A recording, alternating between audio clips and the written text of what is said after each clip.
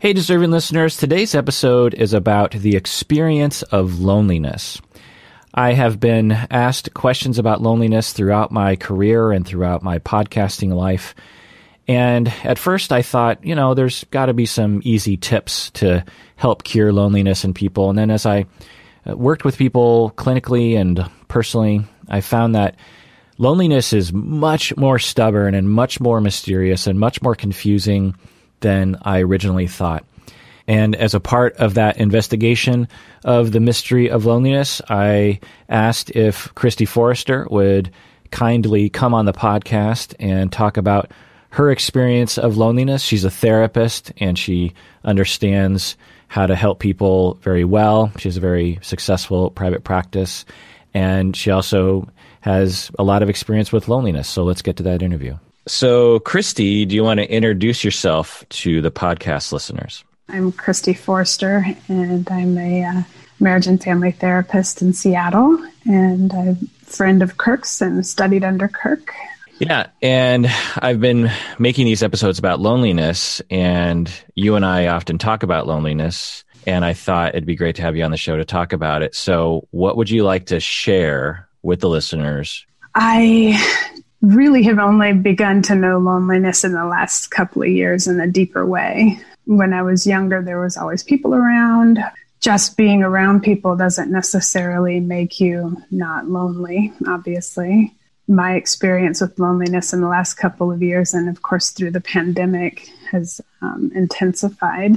And it's not an easy place to be. And there's a lot of sadness sometimes, there's a lot of sadness around it. But then there's also a lot of thinking about how can I feel this feeling and lean into it. I remember talking with you, a couple of years ago, Kirk, and I just had this moment sitting in my living room and everything was so quiet.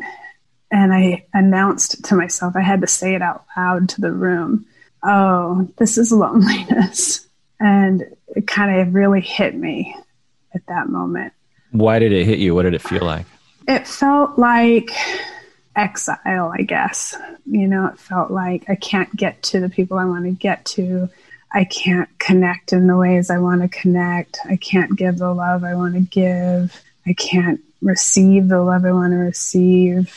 That's one of the things I've been thinking a lot about in regards to loneliness is, defining what loneliness is, but also defining what is connection. But in that moment, it really felt like quiet, maybe uncomfortable, scary, because it felt like, oh gosh, this might stretch on out into the future for a long time. Boring. A little bit. Like nothing that I could do, none of my coping skills that I had come up with to kind of distract or entertain myself were going to be a Band-Aid enough for the depth of the loneliness that I was feeling. Interesting. Did you feel like you were being rejected? Sometimes. Usually no. Like that's the thing that I think that's been really interesting about the feelings of loneliness I have is that it's not so much that I'm rejected as much as in the shuffle of life, somehow I landed on an island by myself. Like, I know there are people in my life that, love me and that I love back and I want to connect to. But I think I just felt kind of up against a system that was in play. Just the cards I was dealt in these last couple of years. What were those cards? What were those circumstances? I think there's things that were life experiences that led to it, as well as maybe just a state of being a human. So the life experiences that led to it, for me, are often the abuse and trauma that I've experienced in my life and kind of taught me to avoid people a little bit. So I lean into that avoidance as a place of safety. Tell me more about that, Christy, because in my experience with you, you don't do that. Yeah, I do and I don't. I do and I don't. Like a lot of times I'm extroverted. I want to be out there. I'm curious about everything. Yeah. I mean, everything. Art, new music, new food, another person, a new place. I just want to know an experience at all. And you show up to invitations and you care about other people's events.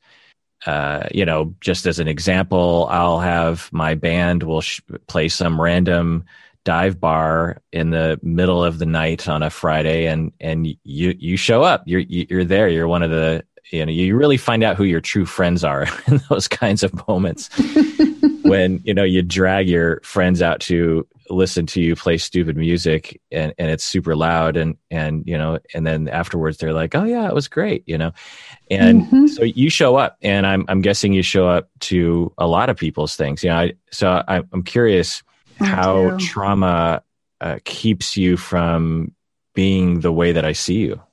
Right. I was listening to Brene Brown's podcast actually, and she had someone on, Vivek Murthy, and he talked about different types of loneliness. And he said that he thinks there are three. He thinks there's a loneliness for intimate or emotional connection, like longing for a close confidant. That's probably the loneliness I experience the most. And then there's a loneliness for relational or social loneliness, which I still could use more of, but, I'm down, like you're saying. When something comes up, I want to go to it and I want to relate and be social. And then he also says there's a collective loneliness, which is a hunger for network or community, like people who share your own interests and purposes. I have that network with therapy. Some people look to religion or just larger groups of family. But I think there's also loneliness for connection to yourself, loneliness for the past, loneliness for people to see you and to help you feel continuity. That's one of the types of loneliness I feel, is like a lack of continuity. Things get kind of broken up, sure, I'm at somebody's event here for 2 hours or 3 hours that night, or I'm at another place with another friend here and there. But there's no thread through that.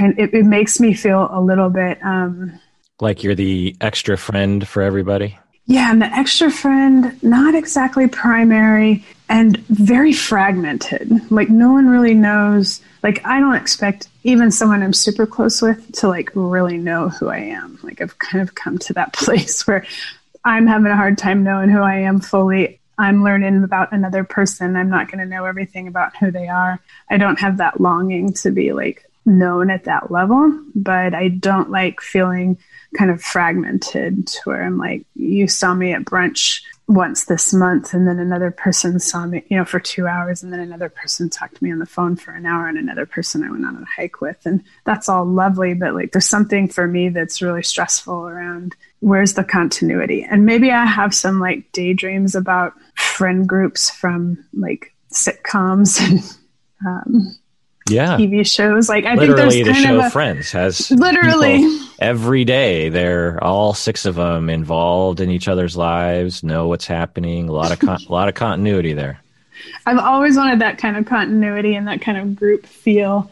I think there's also loneliness for a fantasy life, which is kind of part of that sometimes. And then my last idea on loneliness I had was loneliness that we feel in shame or when we're hiding ourselves. And some of that is on us.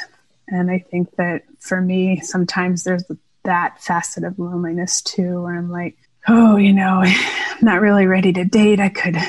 I'll be ready to date when I learn Spanish better, or when I achieve some next goal or something. There's this fear of letting people in that I know is part of the trauma and the avoidance. So I can show up, and maybe that's the thing, is the fragmented way that I show up in people's lives, as fun as it is and as much as I love it, kind of keeps me at a surface level with most folks, which might be partly why, now that I'm reflecting on it, might be partly why I go deep pretty quickly with people. I'm pretty open, is because that's my shot. Have you ever had non-loneliness? Yeah, I have. Lately, I've been kind of trying to remember that and remember her. And then as part of coping with loneliness during the pandemic, I've been looking at photographs of my life and kind of seeking continuity there. but also remembering the times in life where this wasn't even like a thought in my mind. I wasn't like, geez, this is pretty quiet, and I really want to connect with people, right? So what was it like? It's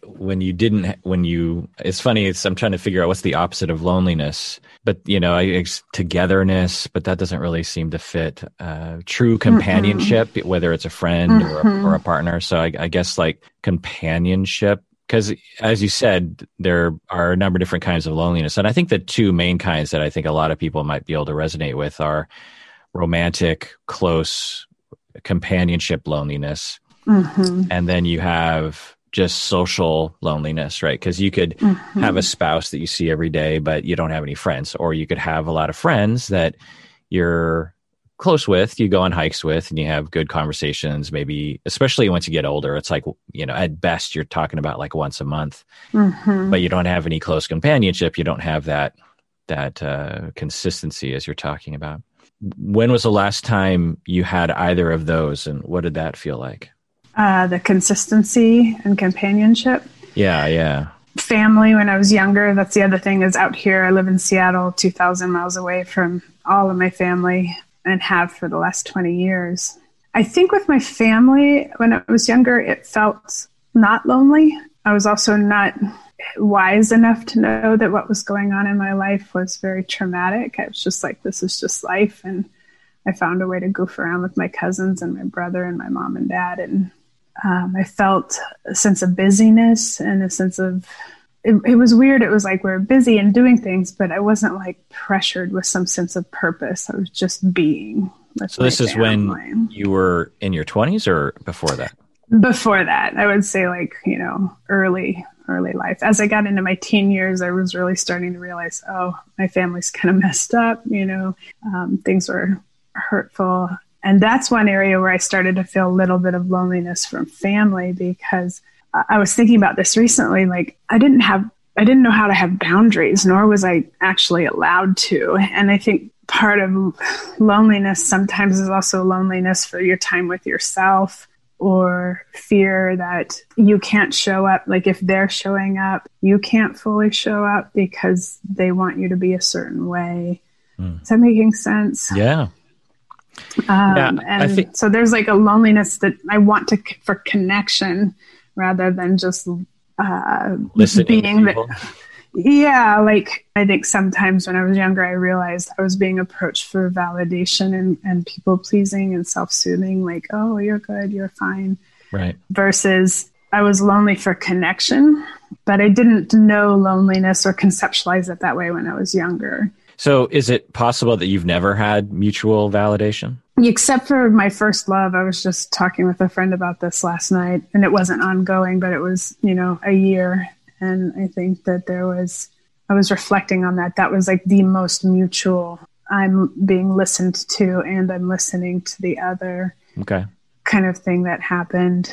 Yeah.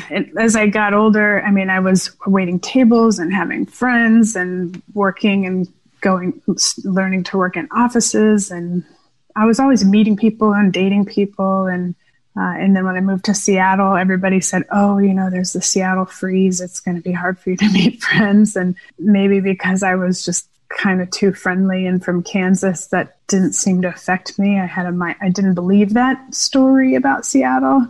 I just kind of approached everyone like, hi, y'all, like, what do you want to go do something? Yeah. As a Seattleite, born and raised myself, I've never really understood. Certainly there are different regional differences. When you go to New York City, for example, it's different than when you go to Kansas, for example. But this notion that it's impossible to meet friends when you come here, I think it doesn't make a lot of sense to me. I think what a lot of people listening are interested in us exploring is two areas. One is what it feels like to be lonely, which I think you've touched upon, but also why. Because everyone that I know that suffers from loneliness, including yourself, and I've known about you being lonely for years now, and you and I have talked about it off and on, and I've seen you put a lot of effort into reducing your loneliness. And you're a therapist, you're smart, you're proactive, you're active on social media, You use your free time well. You're a nice person. There's literally nothing about you that would cause someone not to want to be your friend, Thank you. And, you listen well and you're interesting and all these things. And I think about the other people that I know, some of the people you and I know who suffer from loneliness, same sort of thing, charismatic, smart, accomplished, interesting, caring, good listeners.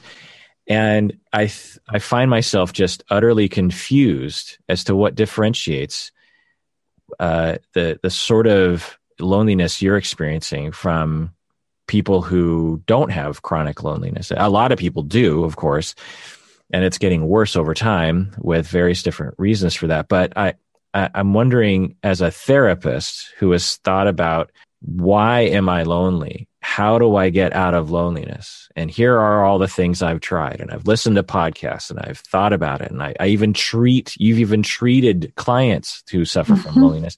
You're an expert on how to help people with reducing their loneliness, and yet you haven't been able to find success yourself. I mean, I don't want to use the word success so much because that implies some sort of failure, but I think that it's such a stubborn problem in many people's lives, such a frustration. And then you go to the internet and there's all these little tips like, well, do a meetup with people or try to listen more to people. And it's just like, okay. I mean, if someone needs that tip, that advice, then great. And maybe that would help. But for a lot of people, it just seems like the loneliness is just so much more entrenched and mysterious. Maybe that's the word. It's mysterious. The loneliness is mysterious. And I have been over years thinking about it myself with clients and people I care about, and I suppose myself as well. And I find that loneliness is mysterious. So why is loneliness so mysterious, or why are you lonely to begin with, even though there's no reason you should be lonely? Yeah, I feel like, God, I love this question so much. What are the external factors of the world that loneliness sits in? What are the internal factors that maybe cause recreating some schema? Like, I'm thinking of loneliness as a schema and like maladaptive responses that might reinforce the loneliness. But then I'm also kind of thinking about the difference between loneliness and solitude. And also, maybe we don't always have to call loneliness bad. Like, maybe it's part of the seasons of life. And maybe this has just been a long winter. But I think that external factors, I'll start there. I think external factors, obviously technology, I'm 47 years old. A lot of my friends, some of my friends are younger and wide ranges of ages, but I live in a city where people really have to work hard to afford to live here. So time is limited. People have families and children, and we are encouraged through capitalism also to be very individualistic and, have our own spaces or take care of our own family. And I think there's a lot of external forces at play that are very like tangible logistical things that get in the way of having enough time to be with other people. So time is probably one of the big issues that is impacted by all these other forces. Also, being 47 years old and dating, I meet a lot of people men who are older, who maybe still want children. And that there's a part of being a woman and age that I think folds into loneliness sometimes too. I think that it can be tough, especially a tendency, and I talk with my clients about this a lot, we have a tendency to not really know and deeply identify our core need. We're aware of it, but we're not like really thinking it through. So say we have a core need for companionship or attention or giving love or connection or feeling special, being a priority in someone's life. You have a core need to build a life with someone and do all the things you want to do in life. And then I think you kind of come in there with stories and expectations about how those core needs should get met. And sometimes those stories and expectations show up with a very rigid window that makes it pretty hard for anybody to meet those expectations and needs.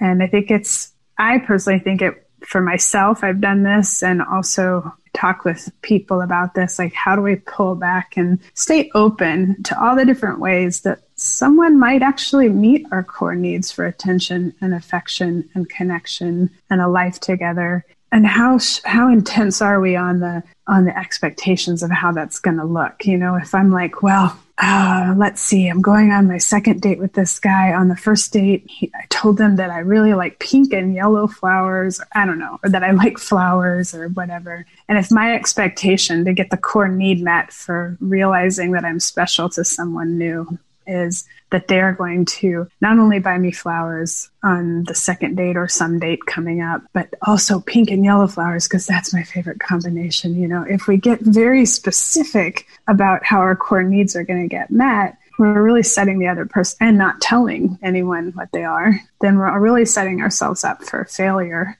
around like, how can I stay open to all the different ways that my needs might get met and be curious about the other person instead of have such a strict concept of how they're going to validate my worth.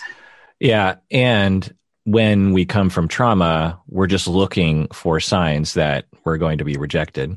And we have that schema like, well, it's going to happen eventually. This isn't only going to last so long. And the chance that this person's going to actually like me and want to be with me, you know, we all know that no one likes me, or the other people can't be trusted or something. And yet everyone talks about, you got to lower your expectations. Okay, fine. I'm lowering my expectations. But if you have that core schema, then it's going to be really hard to navigate. I mean, it's hard dating anyway. And if you have some of these schemas, then it's really going to influence things, right? Absolutely. I see this in people a lot too, you know, just really believing it's really hard. It's one thing to say and another to do, to really believe that you're worth the love. I think a lot of people are often quite afraid that someone's going to get close and then they're going to, you know, see inside of you and they're going to think, oh, there's no one in there. You know, I think there's a lot of fear that who we are isn't going to be enough, that we're going to run out of material, like whatever it is that people get nervous about, and that somehow their true nature of being completely unworthy will eventually rear its head. Yeah. I'm still curious, Christy, and you don't have to talk about this if you don't want to, but why are you lonely, given that I don't understand why you would be lonely? Yeah. You know, I've thought about this a lot. Some of it, I think, is luck. Mm-hmm. Honestly, there's a piece of luck. I think some of it is that there is a bit of a shame schema in there, that sometimes I can choose the comfort of a Netflix and chill over putting myself out there. The other aspects of my loneliness definitely tie into my abuse and my rape. So when I was 5 years old, I was molested by my daycare center teacher. I learned that people are going to invite you to do, without going into too much detail, he basically, the way it started was he would invite me in. He would say, oh, it's nap time. All the other kids are going to take a nap, but because you've been so good today, you get to come. They'll sleep and we'll play. He would invite me into the bathroom with him and some other girls usually. I think that really did a number on my psyche in the sense of like, oh, here's someone invite. Because I was like, yay, we get to play. You know, we don't have to take a nap. How boring, right? And so it was this excitement about, oh, I'm getting invited to do something wonderful. And then to have it become such a terrible thing. That's something I've been working on in therapy for years, is trying to figure out a way to not get triggered by someone kind of inviting me into something wonderful. There's still that little part of me that's like, but what if I accidentally step into something bad? You know, what if I accidentally get too close to someone who's going to hurt me? And some of the work has been around learning to trust myself. First, learning to recognize there is no guarantee of safety in the world. Number two, I was 5 years old. I didn't know how to trust myself or have boundaries. And now I do as an adult. So I can get close to people. And if I find out that there's something that feels unsafe, I can back away. But then there comes the other piece of sexual assault. And I've, had unfortunate experiences my whole life in that realm where something kind of goes sideways really quickly and becomes violent.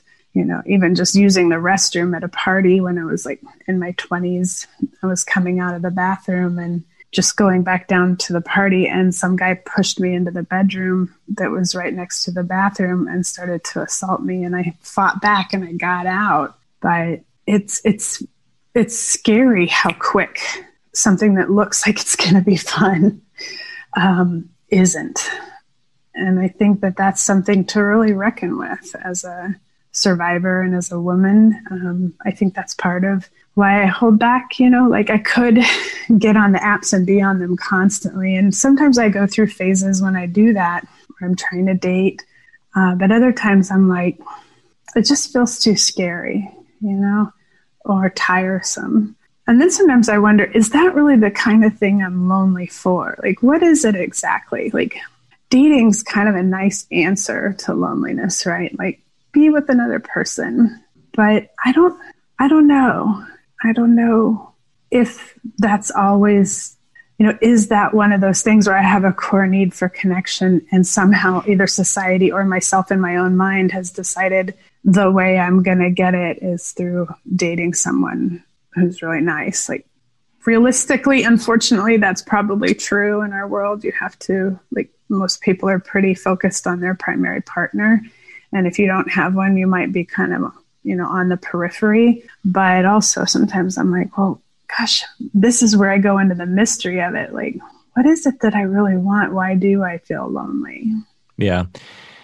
Yeah. Well, there's a lot to comment on. Obviously, we've talked about your traumatic history before, and it's a big part of your journey and your wisdom and your treatment of your clients and your advocacy. I met you as already a veteran in advocacy for victims and survivors of sexual assault of various kinds. And you've been a brave, outspoken person about your experiences, leading the way for other people to step forward. Mm-hmm. And so I, commend you again for leading the way, and with leading the way with just talking about loneliness.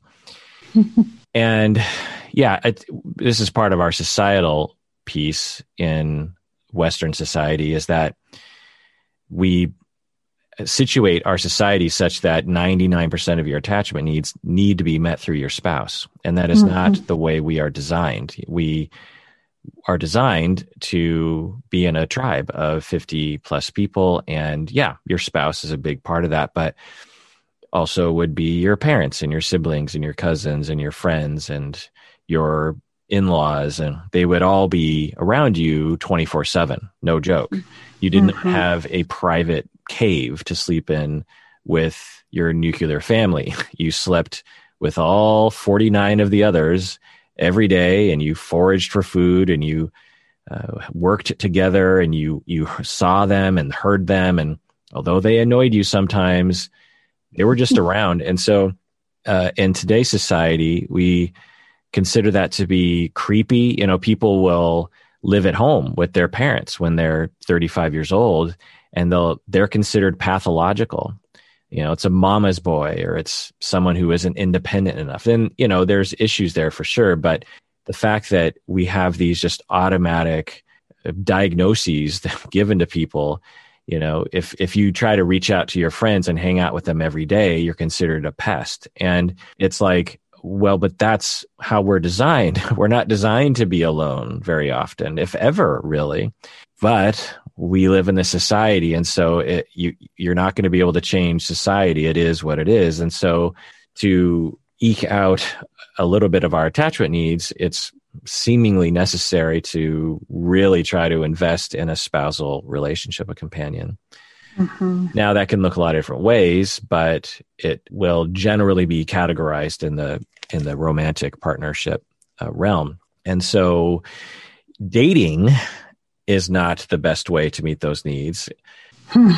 A long-term relationship is where people get, we date presumably to meet that need so that we can find that person.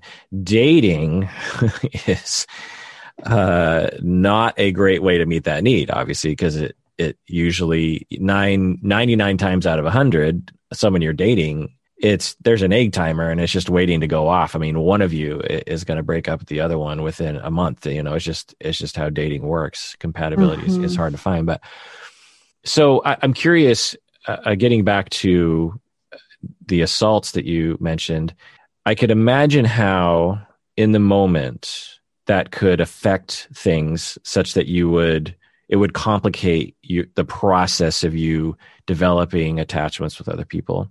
Mm-hmm.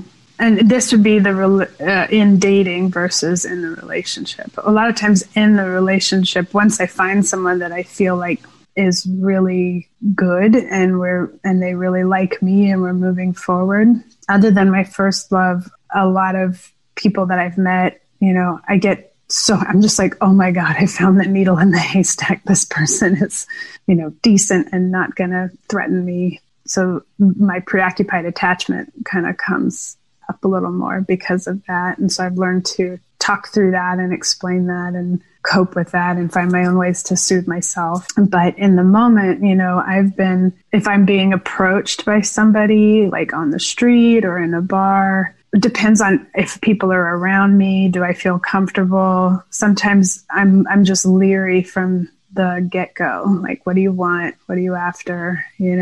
But let's say I'm dating someone for 6 months. When things become really close and my preoccupied attachment's up, I find myself kind of people-pleasing them a lot.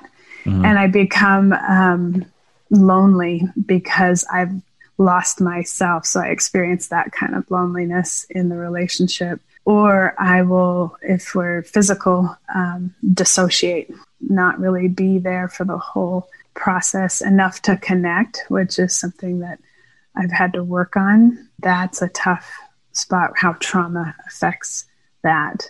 Sometimes it also affects things where I'm not really having a problem and I'm actually fine with having sex and feeling good and feeling comfortable. But the other person is very worried that I'm not. So they'll be too cautious with me or a little bit distant. And that's caused some confusion in the past too. Mm-hmm. But with dating, like even just going on dates, I've had to do a lot of therapy around the feeling that comes up in my body because I've actually gotten so panicked that I just leave. I've run away on foot before. I've locked myself in the bathroom because I thought they'd drugged me. And so I wanted to wait and see if anything was going to happen. I mean, you giggle, but it's a viable thing and it did happen to you. And yeah. I can't imagine what it is like. As a man, I have the privilege of not being likely a victim of that. Men can be a victim of that, but the likelihood is a lot lower. I just can't imagine having been through what you've been through. You're very well aware of, roofies and date rape drugs and this sort of thing, and they're pretty easy to get your hands on. It's happened to you before, and you're on a first date and normal to have a couple drinks. You go to the bathroom, you come back and you're drinking a little bit more and you start to get a little bit of a feeling, like a little bit of a spacey feeling. Under normal circumstances, you might just be like, well, sometimes I get spacey, or maybe I've drank too much, or maybe I had a stomach, but now you're thinking, wait, is this the beginning? Because if I don't catch it now, all bets are off. Because once you cross a certain threshold, your brain doesn't work anymore on those drugs. And I need to do something now. And then all of a sudden, super panic sets in, right? And maybe it's even justified. Obviously, it obviously can be a justified reaction in that moment. But even if it turned out to be a false alarm, I just can't imagine having to deal with dating. Like I said, dating is hard anyway. Exactly. And to have this element thrown in there, gotta complicate things. It really does. And yeah, it's funny, not funny. It's interesting. I'm noticing maybe the coping mechanisms I use for not feeling too emotional in these moments. Like you said, oh, you giggle, but that was intense. And even my response is to be like, oh, it's funny, but da-da-da-da. but it's not funny, and it's hard. Yeah. And worthy of a lot of crying, Christy. Yeah. And I don't want to run away. And I don't want them, they don't understand either. I'm often thinking how much,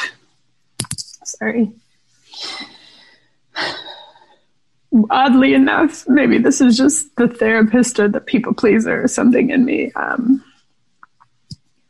I'm often thinking how confused they must be. Yeah. I'm worried about their experience.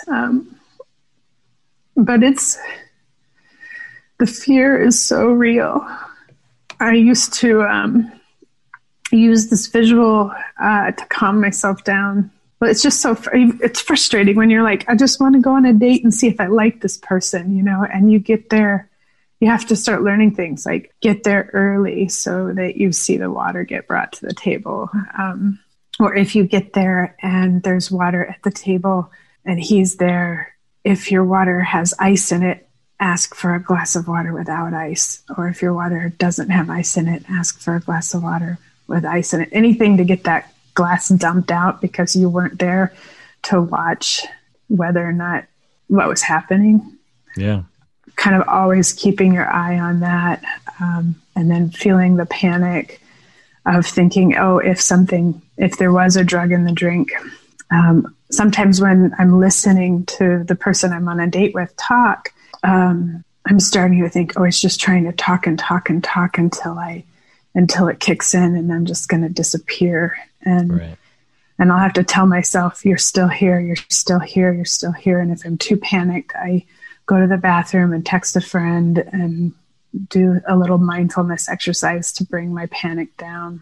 Because it's gotten to the point where the panic is worse than the date. Like I'd rather almost I don't know what to do to get the panic away. Yeah. I mean, it like I said, it makes sense. And maybe you know this, but it makes me wish, and maybe it does exist, for a dating scenario, dating online site that acknowledges this reality. Because I'm guessing a lot of people are like you.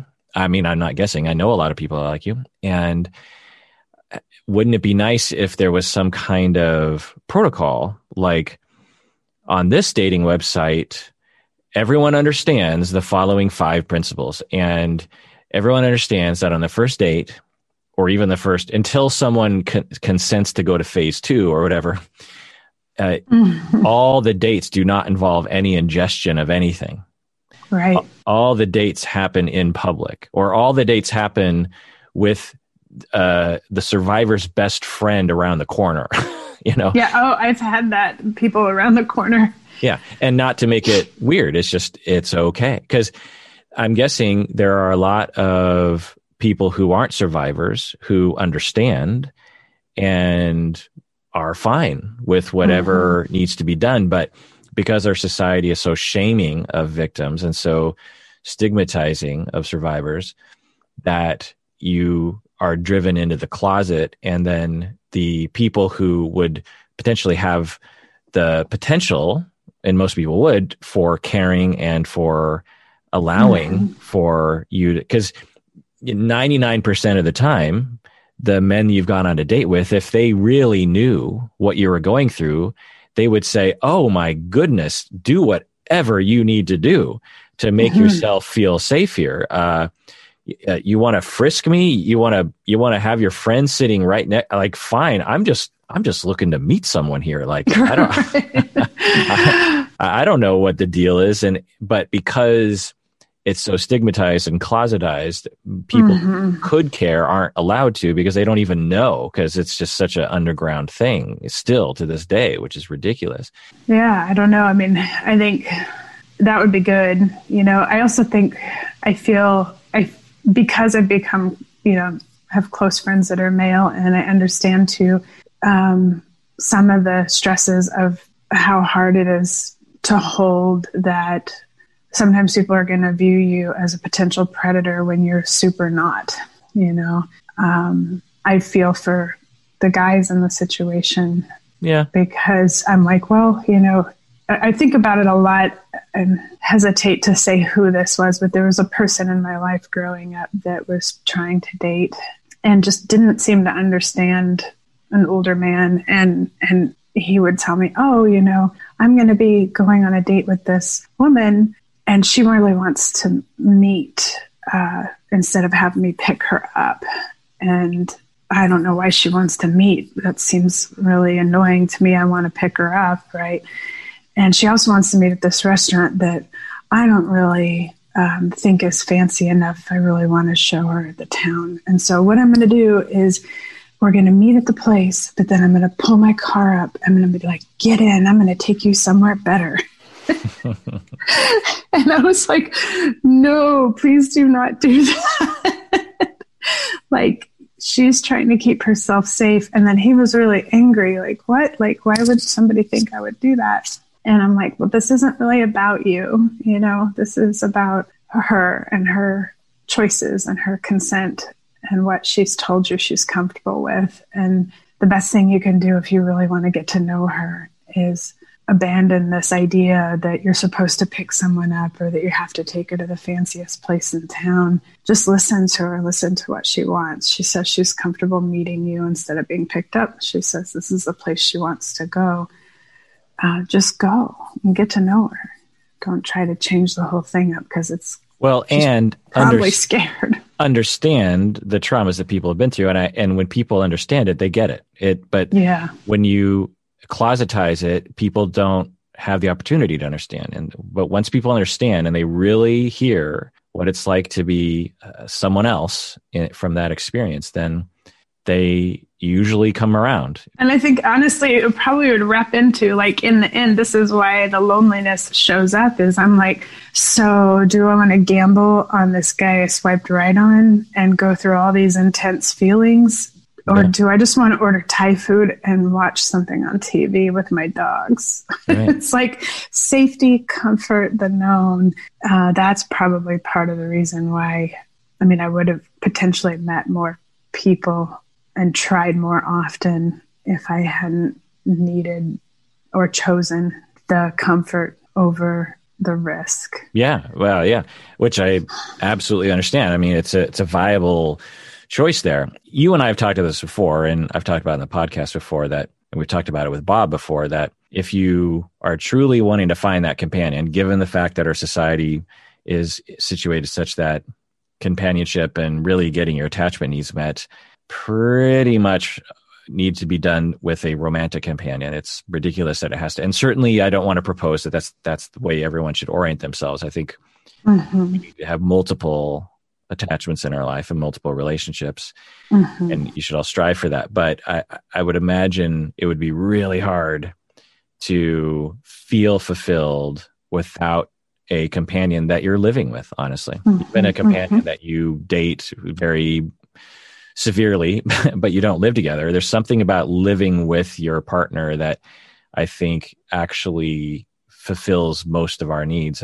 And so, and Bob has talked about how he dated hundreds of women, 300 to 500 women in Seattle to find Colleen many years ago. And he did it in a pretty short amount of time. Now, I don't know if everyone needs to date 500 people online to make that happen, but I have often found and told people that it's a numbers game.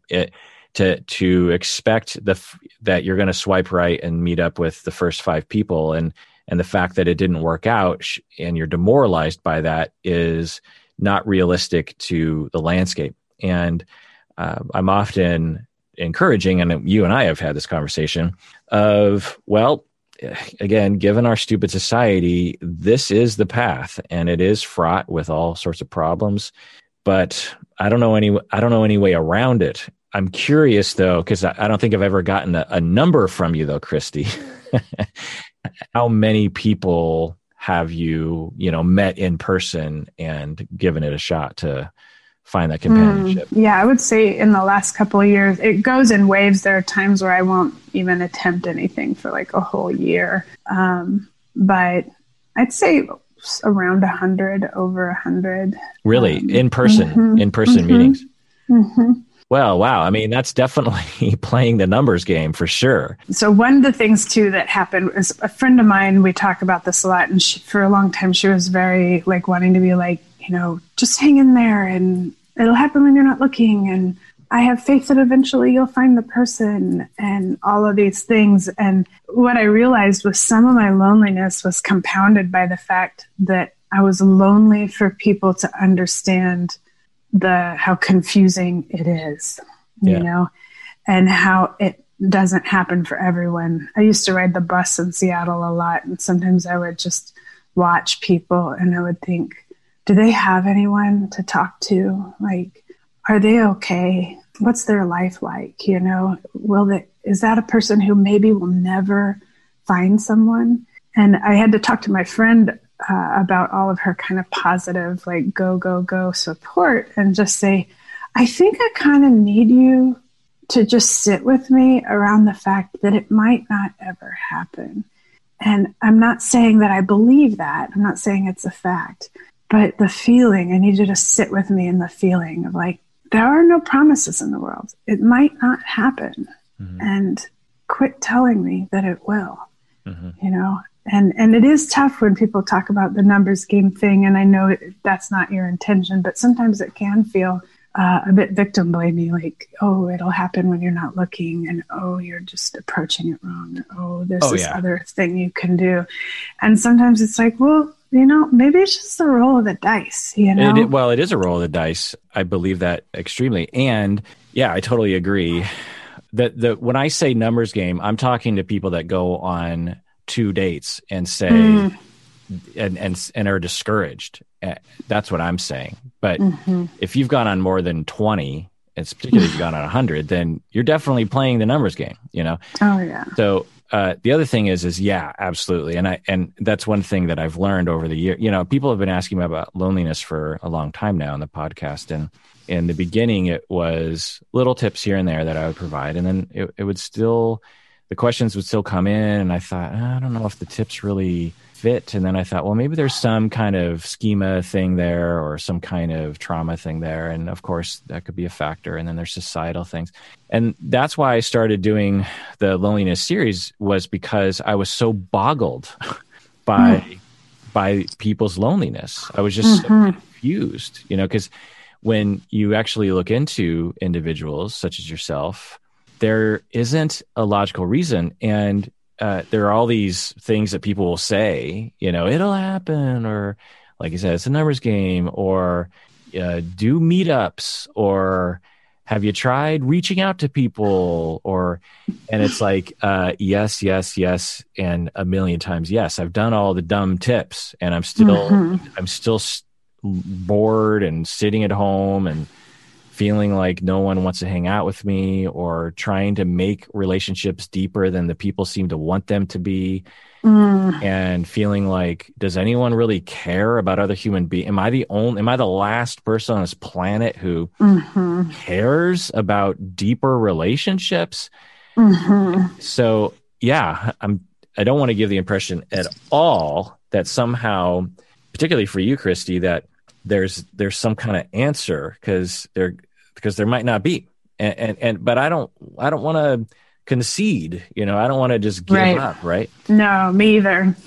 But I think what I would love to talk about is, like, while we hold the truth that that's the kind of connection that we'd really like to have, can we also hold keeping our mind open to the ways in which those needs are getting met in other places in our life? Like, I'm never going to give up on seeking that kind of connection that I'd like to have with someone. But what do I do in the meantime? And also, how am I framing the idea of loneliness? Like, what is loneliness? I wanted to talk about, like, is loneliness, well, I looked it up online, and it said it's unpleasant response to isolation or perceived isolation when needs for connection aren't met. And I think that there's other words that sometimes are in there. It becomes pretty dense. I think loneliness might even be the wrong word that people are using sometimes. I mean, or it is the right word, but it's also layered with hopelessness, boredom, longing, feeling rejected, a lack of continuity in life, feeling like there's an external locus of control where other people are going to give us the things that we need versus recognizing what's within my control. Is loneliness the fear of spending time with one's own shadow? It's like Carl Jung's concept of our shadow, and like maybe loneliness is a place where you can learn about your private self. Like maybe, I know there's loneliness is different than solitude, but I also think for me, sometimes I really like solitude. I've liked thinking, I've liked exploring, I've liked being creative. I like kind of the way I connect with myself when I'm in good solitude. And I think sometimes that's about balance. Like I've overdone the delightful solitude, and it's kind of led me to this place of like a bit of loneliness. I'd also say I grew up watching my aunt and uncle have a kind of tough relationship, or at least what I perceived to be tough. And she didn't have a lot of opportunity to just leave him. And so as a child, I kind of learned, don't rely on somebody else, because if you have to rely on them, then you're going to end up, needing to get away from them maybe. And you need to be able to just rely on yourself. There was a lot of that individual. And I was watching, what's that movie, Little Women, the other night. And one of the characters in it, Jo, she didn't want to get married. She didn't want the burdens that came with being a wife, especially in that time period. And there was this idea that the demands of other people meant you didn't have your own freedom. And I think I felt that way about marriage when I was younger. Like I never was a kid that was like, gosh, I just can't wait until I wear a pretty dress and get married to somebody. I was like, I'm going to school and I'm going to travel, and I don't want the burden of some pushy husband around, because that's kind of all I saw growing up. I didn't see these good relationships, right? Mm-hmm. So I think these are some of the things that led to loneliness. We've talked about this before. Some of your friends have kids. Some of your friends are maybe just not focused on that, or they're sort of frazzled. I get the impression that maybe some of your friends are kind of frazzled and just overwhelmed emotionally, and don't really have the sort of bandwidth to think about even their own attachment needs. Mm-hmm. Is that what it is? Yeah, honestly, they're just busy. They're very busy with their own lives. And I've learned I used to not ask for connection because I just figured they're so busy, I don't want to bother. So that was part of the problem. But now I ask more. But even then, it's often met with busyness. Like my close friend that's married and has a child and another one on the way, we talk about it a lot. And she's like, I love you so much, and I wish I could give you a lot more attention and time, but I have to devote a certain amount of time to myself and to my family and my child. And she's like, I wish I could help fill that void more for you, but that's just not something I'm able to do, So it's coming to the realistic idea that everybody's trying to survive in some way. And I think that's part of it. Like as many wonderful friends as I have, I really don't get to spend time with people very much. It's, and maybe that's a really strong feeling right now in regards to the pandemic. How many of your friends do you think are lonely and would benefit by prioritizing relationships with you more and other people like you in their life? Hardly any of them, I think, actually. I think they're quite filled up. Yeah. Filled up attachment wise. Mm-hmm. Mm-hmm. They have their attachment needs met. Yeah. Yep. I think that's part of the problem is a lot of the people I know have their attachment needs met, and I'm kind of the extra. A little superfluous. Yeah. And it's unfortunate to say you need them. No. And I wish, and that's where it's like, okay, so how do I develop relationships where that's there, but also how do I deal with the existential crisis that is just sometimes there's a hole in your heart. Sometimes there's just a hole in life and you can't expect to fill it up. Like sometimes there's just going to be suffering and loneliness. And also I really do think that on the other side of loneliness, I often say with anxiety, the other side of the anxiety coin is gratitude because you're worried about losing something you like or want. Loneliness, I think the other side of that coin is knowing what you want, knowing yourself. I don't know if I'm articulating this right, but like there's some connection to when I feel lonely, I stop and I say it and I look around the room and I try to connect to what's there. I try to connect to the world, I try to connect to something bigger than myself, to feel connected to everything. Because there's more happening than just, I don't know, maybe I'm tricking myself. Maybe this is the way I've learned to survive. No, I'm trying to find a place that's, I think it's I'm trying to find and I'm trying to find a place that's not maladaptive, that doesn't create more loneliness. But it's like, how do I find a place where I fold in these other things? I mean, the silly example was on Christmas Day, I felt really alone, and I was walking my dogs and I saw these two crows, and one crow was trying to get some treats out of a little Ziploc bag, and he was kind of struggling with it. And I decided to stop and go over. He moved away and I opened the bag and dumped out the treats on the sidewalk for the crow. Then I backed away and watched him come to eat it. And it was this really nice moment where it's like, it wasn't just connection with a human that happened there. Like the first Christmas present I opened this Christmas morning was for a crow.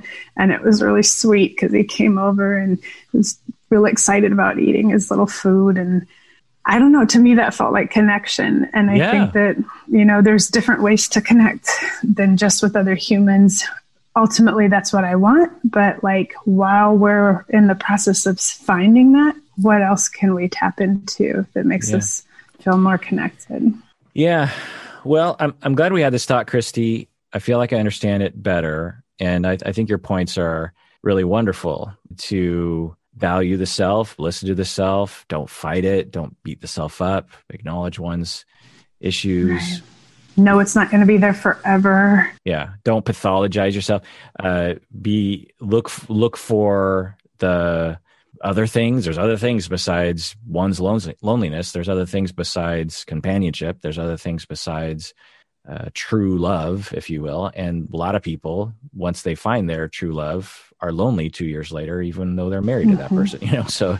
And I worry sometimes if that's because people come at it with this idea that this true love person is going to fill up all those empty spaces, where it's like, how do we hold it all and add that true love in? Right. I wonder also about, because you're so wise and smart and caring, I wonder if you're also bumping up against a lot of people who are nice, but aren't really prioritizing the things that should be. I'm not accusing your friends, but maybe other people, because I see a lot of people, they're struggling with their chores, they're struggling with their bills, they're struggling with trying to get that promotion, they're struggling with social media, they're struggling with trying to come across like they're an awesome person, instead of, what do I really want today?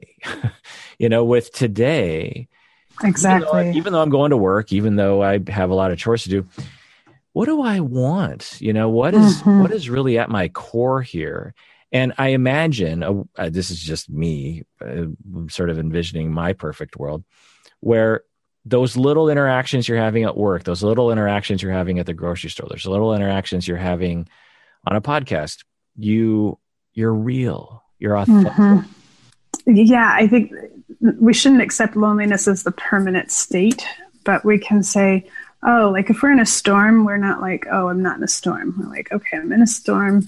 The rain is coming down. I'm not just going to sit down in the puddle and be like, fuck it, I'm all wet. We're going to be like, okay, how am I going to cope getting through this storm? I'm going to put on a jacket. I'm going to put on, some rain boots or something, or I'm going to find my way to get inside.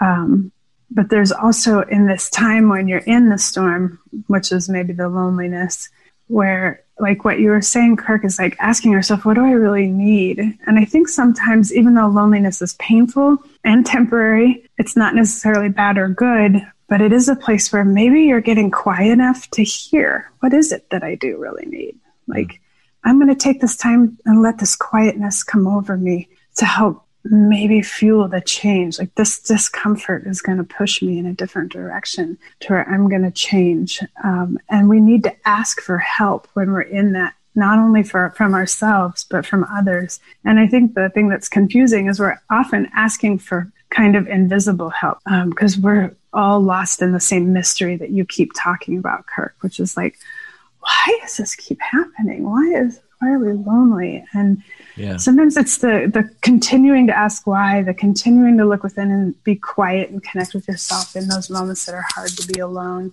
and say, oh, what is it that I do really need? And then maybe we can find a way out and have a new life. So yeah. Well, thanks for coming on, Christy. I commend your bravery and your wisdom around this. In similar way that Bob struggles with his attachment, insecurities, and as a therapist leads the way by example, by not stigmatizing the self and by showing that it's normal, it's okay, it's common, and I'm not going to closet myself. You've always been this way too, Christy, and I find that to be extremely admirable, and as I'm sure the listeners do as well. If people wanted to reach out to you directly, how can they reach out to you?